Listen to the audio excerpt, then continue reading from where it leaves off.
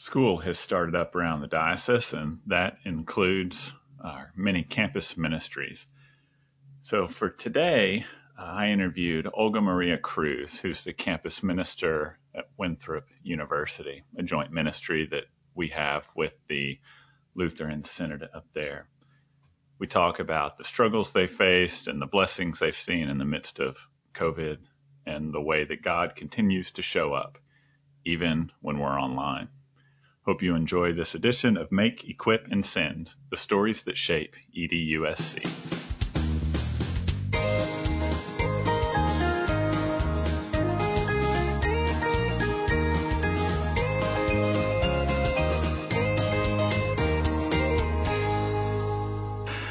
I'm here with Olga Maria Cruz, who's the campus missioner, or she may have a different title. She can tell us that, at Winthrop University with Welcome. So, Olga Maria, thank you for taking some time out and joining us today. Thanks, Alan. Yeah. Good to be here. And so, this is the first episode of season 2, fancy terms for this podcast. It just means we took a long break, and instead of just saying we took a long break, we're going to say it's a new season. Nice. But the focus for these episodes, at least at first, are going to be how our congregations and how our ministries are adapting to COVID-19 and the way we've had to change virtually everything. And given that school has recently started up, I thought campus ministry would be a good place to start. So first, tell us about Welcome. What is Welcome there at Winthrop? How would you describe your ministry? Yeah, thanks. So Welcome stands for Winthrop Episcopal Lutheran Campus Ministry.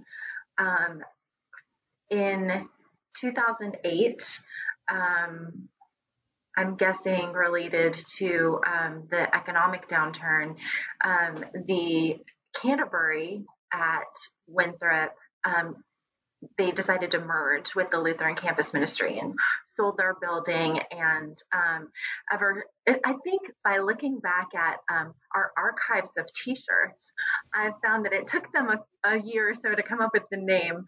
But the name is actually part of why I applied to be the campus minister, because extending God's welcome to everyone is an important, key component of my sense of my own call to ministry. So it's been, over 10 years that there's been this collaboration between the Synod and the diocese, between the Episcopal Church of Our Savior in Rock Hill and Grace Lutheran. But Welcome actually also does define itself as an inclusive, welcoming community of faith. So we're trying to extend God's welcome to everyone at Winthrop. And it's been an exciting couple of years. This is me starting my third year here as campus minister. Campus minister. Great. And I've joined y'all up there at Winthrop a couple times and had dinner and conversation. And, that was all before February. Right. And so I can only imagine how things have changed. So talk a little bit about that. What obstacles have y'all faced? What have been some difficulties in the way that ministry has happened recently? Yeah.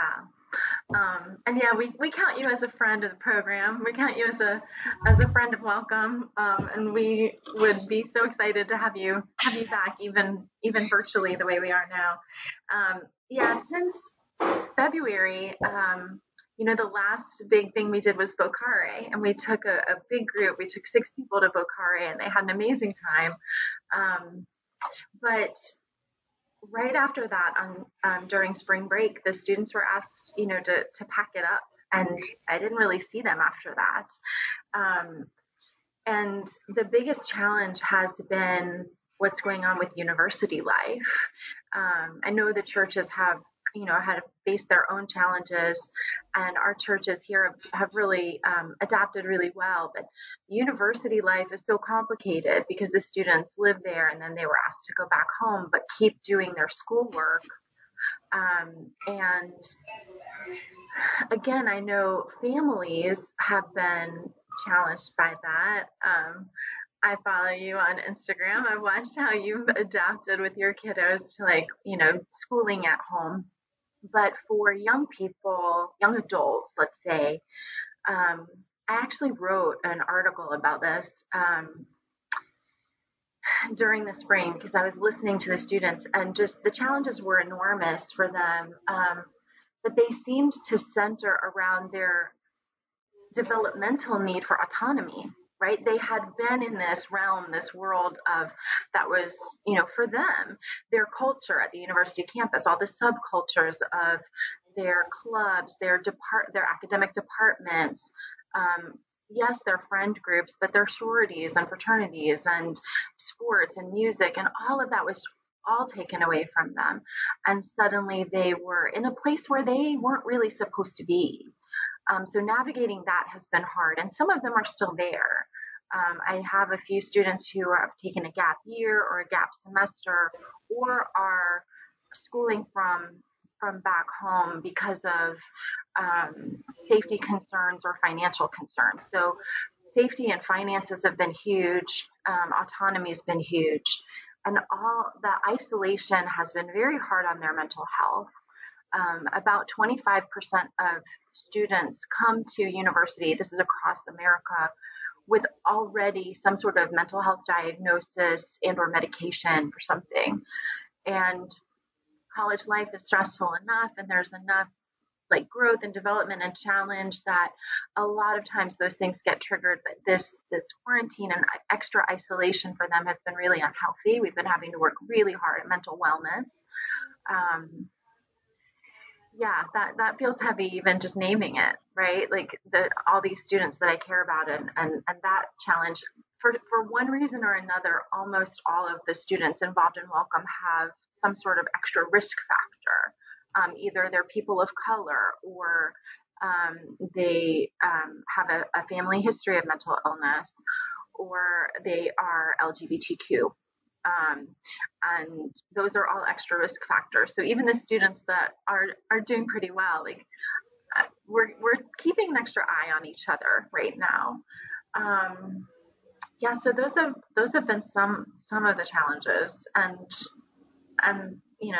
those have been big. Yeah. So that you mentioned keeping an eye on them. What does that look like? What does ministry look like?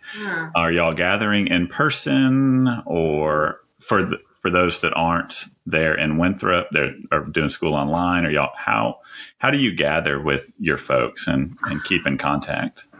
Yeah. So one of the really sweet things is we never stopped. We did ministry all summer, which has never happened before.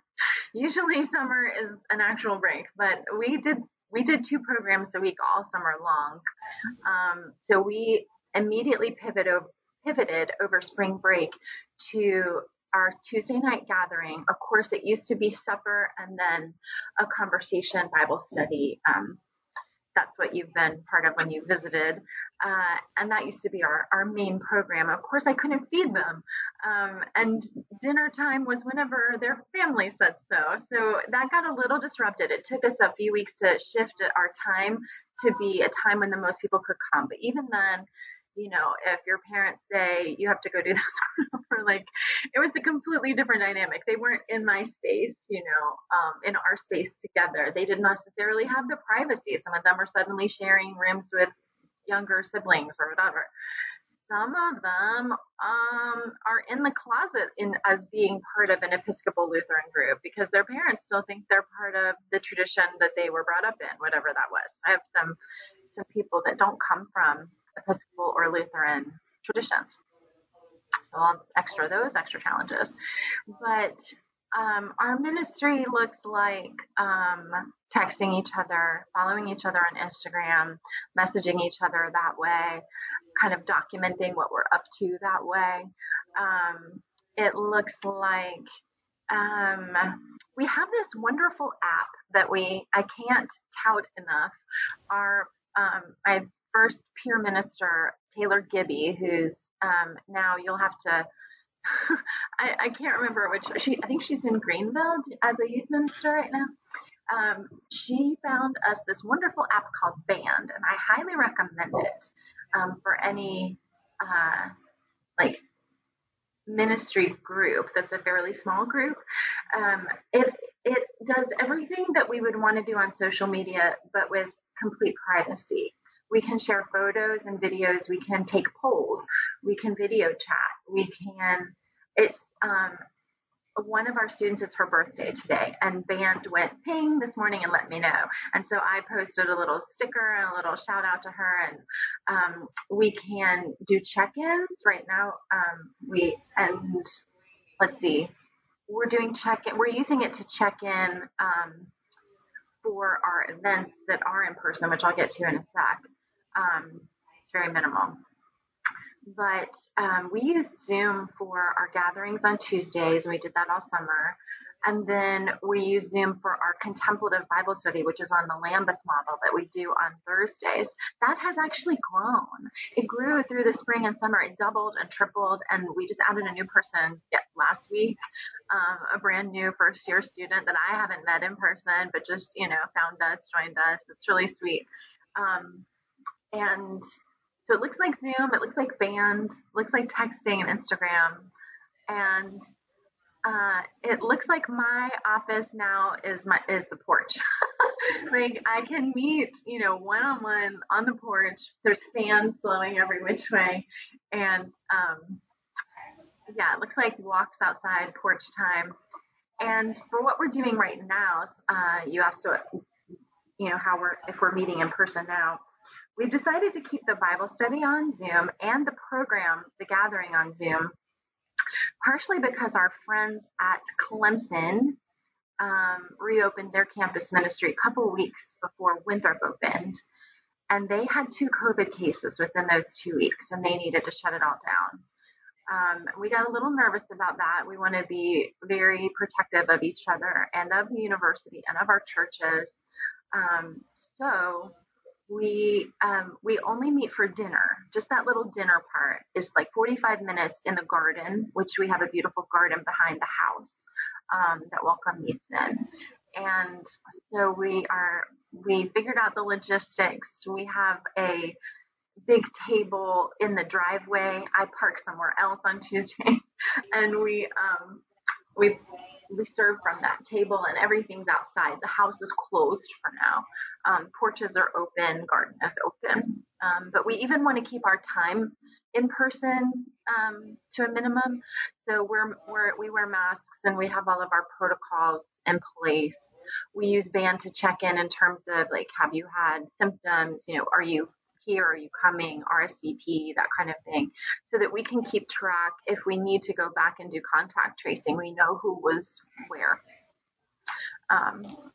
But it does feel good to be in the garden, in a natural space, breathing fresh air, and having a home cooked meal.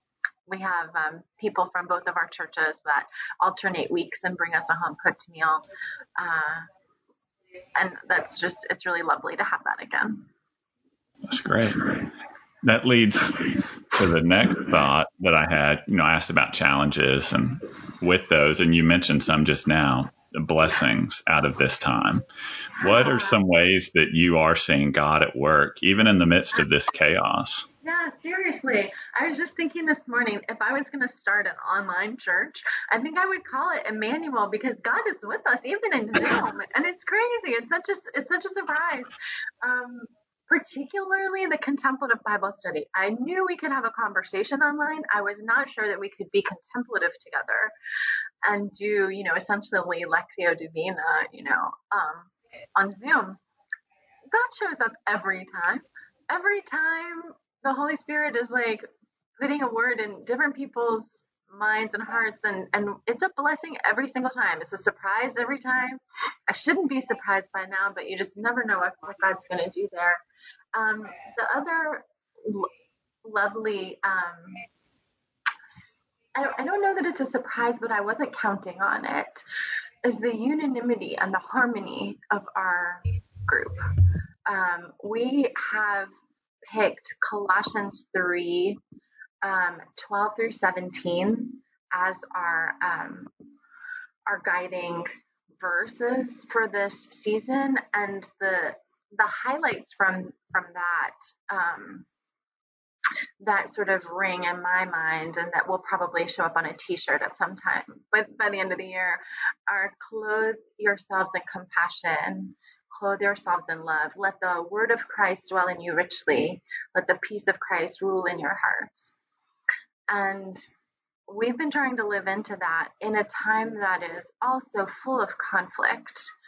I always try to have our ministry talks on Tuesday focus in on what I've been hearing from students through the weeks. I reach out to every student every week and have some one-on-ones and some longer conversations. And I was just hearing an immense amount of conflict, not amongst our group, but for each person with friends or family. Our students are fairly engaged politically, and there's been so much going on with Black Lives Matter. There's been so much going on with, well, just to name hashtag Do Better Young Life. I have several students who were involved with Young Life as youth, and were actually, harmed by that experience from different reasons. And our group is an affirming group. It's really important to us that queer folk are completely welcome in God's family and at God's table, and we just won't have it if people are treated badly. So there's just been a lot of political and social upheaval. There's been conflict around COVID and masking, and where I've heard from some other campus ministers around the country that they were concerned that their students wouldn't take the pandemic seriously. My students are taking it quite seriously. Several of them have extra risk factors that would put them at higher risk for complications from COVID, and they're being very careful.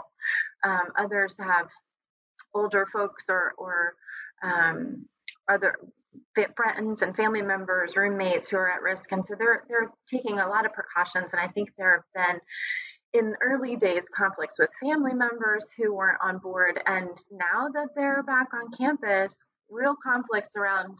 So I saw that pictures, you went to this party. So I saw you went to this other event and you all weren't wearing masks. So I'm seeing they're losing friendships. There's so much conflict. So we have been, we're studying and practicing. I'm trying to teach them nonviolent communication because we want to let the peace of Christ rule in our hearts. And sometimes that's been extra challenging lately. So the blessing has just been that they're so open to that they're really looking for that we're trying to practice it together as creating a brave space where we can work on some of these skills and try to use the anger that arises. We've actually been talking about anger as a signal that something matters here. So using this season as a time to tune in more deeply with what matters, with our values, with our identity in Christ, and try to practice together. We're doing some real work. We're having some of the deepest conversations we've ever had, and they're happening on Zoom. People are sharing things they've never shared. People are going deep. And I can't tell if part of it is that we do have, well, there's no anonymity, but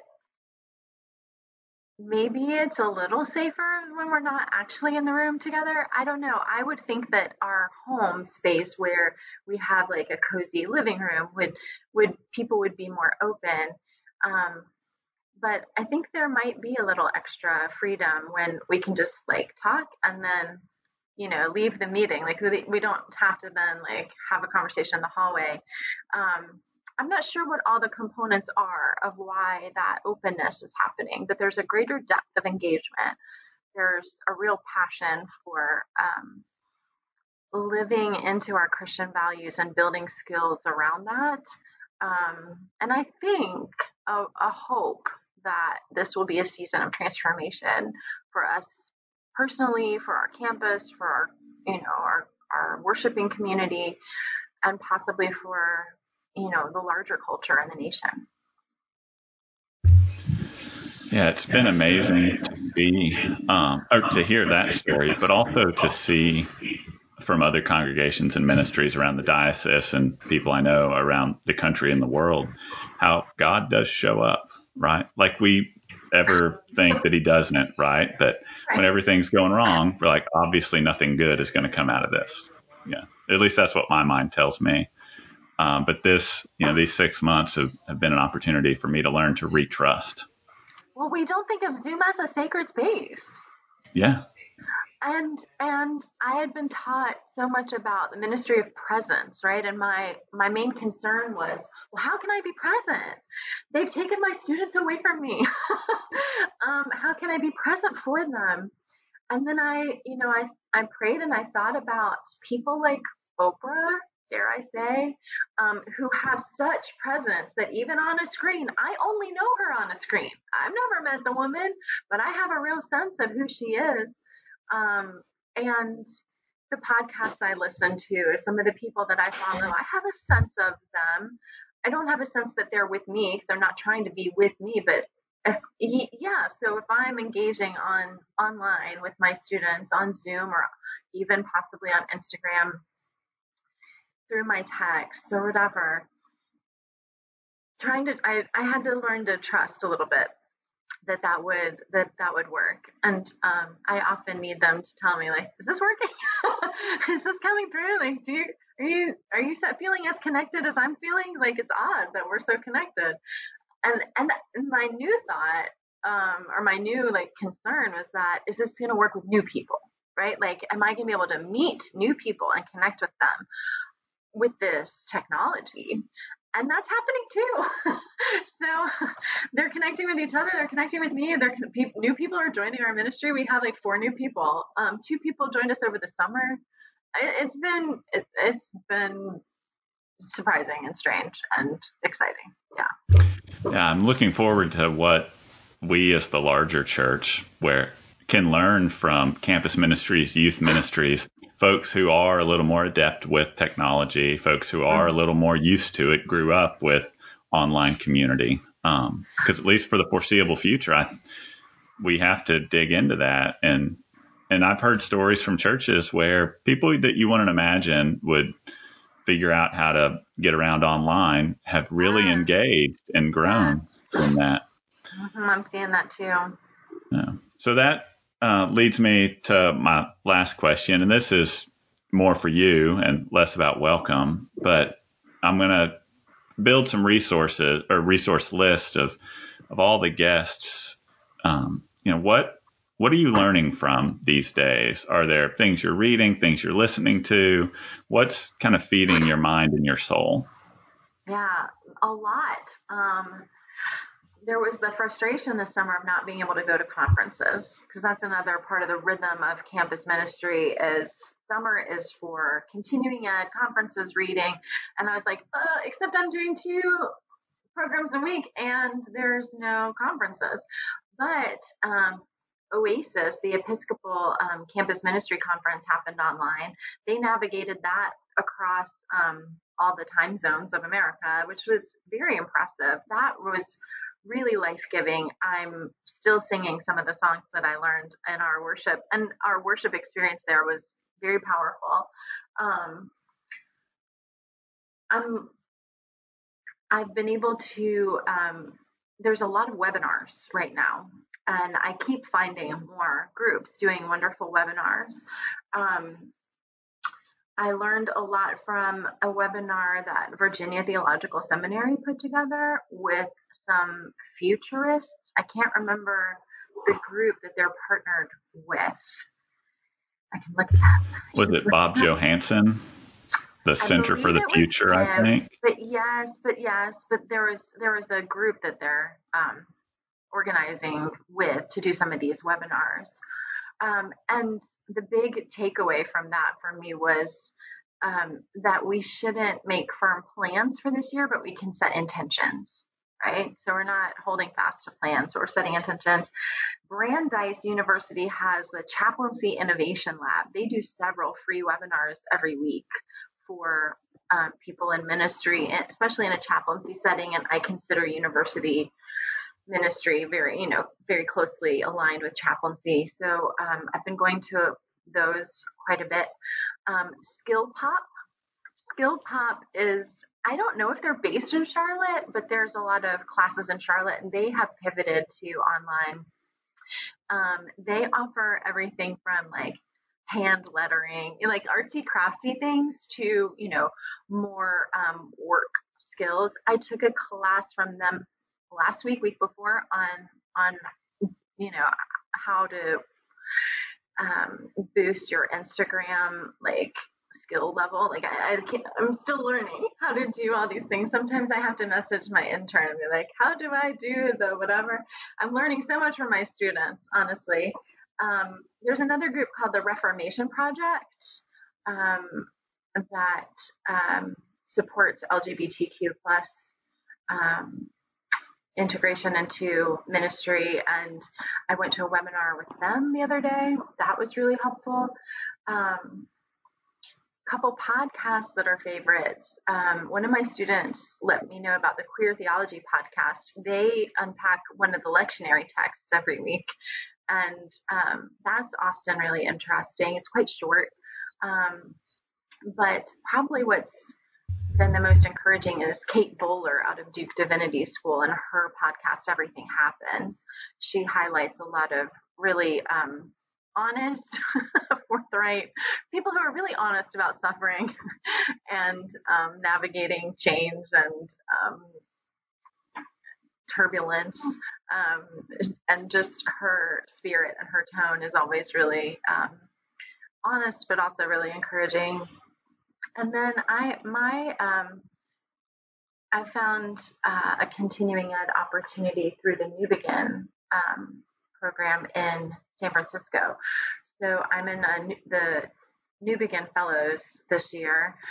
We did a webinar yesterday with Kristen Kobes-Dumais, the author of Jesus and John Wayne. This book is completely rocking my world because this is a lot of my experience. We also read Howard Thurman's book, Jesus and the Disenfranchised. That's been really interesting. We're reading those two at the beginning of the fellowship, but there's been a lot. I'm also trying to write a lot myself. I for a long time during the most isolating times, I guess, over the summer where I really wasn't seeing anyone. It was hard to even write like a blog post. I haven't been blogging or anything. Our website, welcome.org, has a blog, and I think I've written one thing, and I've had a student write something. I asked some more students to write. They were doing really good work this summer. I had different students lead different weeks and share on different topics that they've been talking about with me. And that they haven't been able to write it either. It's kind of hard to generate new information, new writing that takes a certain kind of energy. But I've been finding a new creative outlet lately, and that's been helpful. Awesome. Well, thank you for your time today. Thank you for your ministry with and among the students at Welcome. We'll be praying for you and for your group. And I look forward to seeing how this semester, this school year unfolds, and hopefully come up and join y'all again soon. So thank you. Thanks, Alan. We'd love to have you.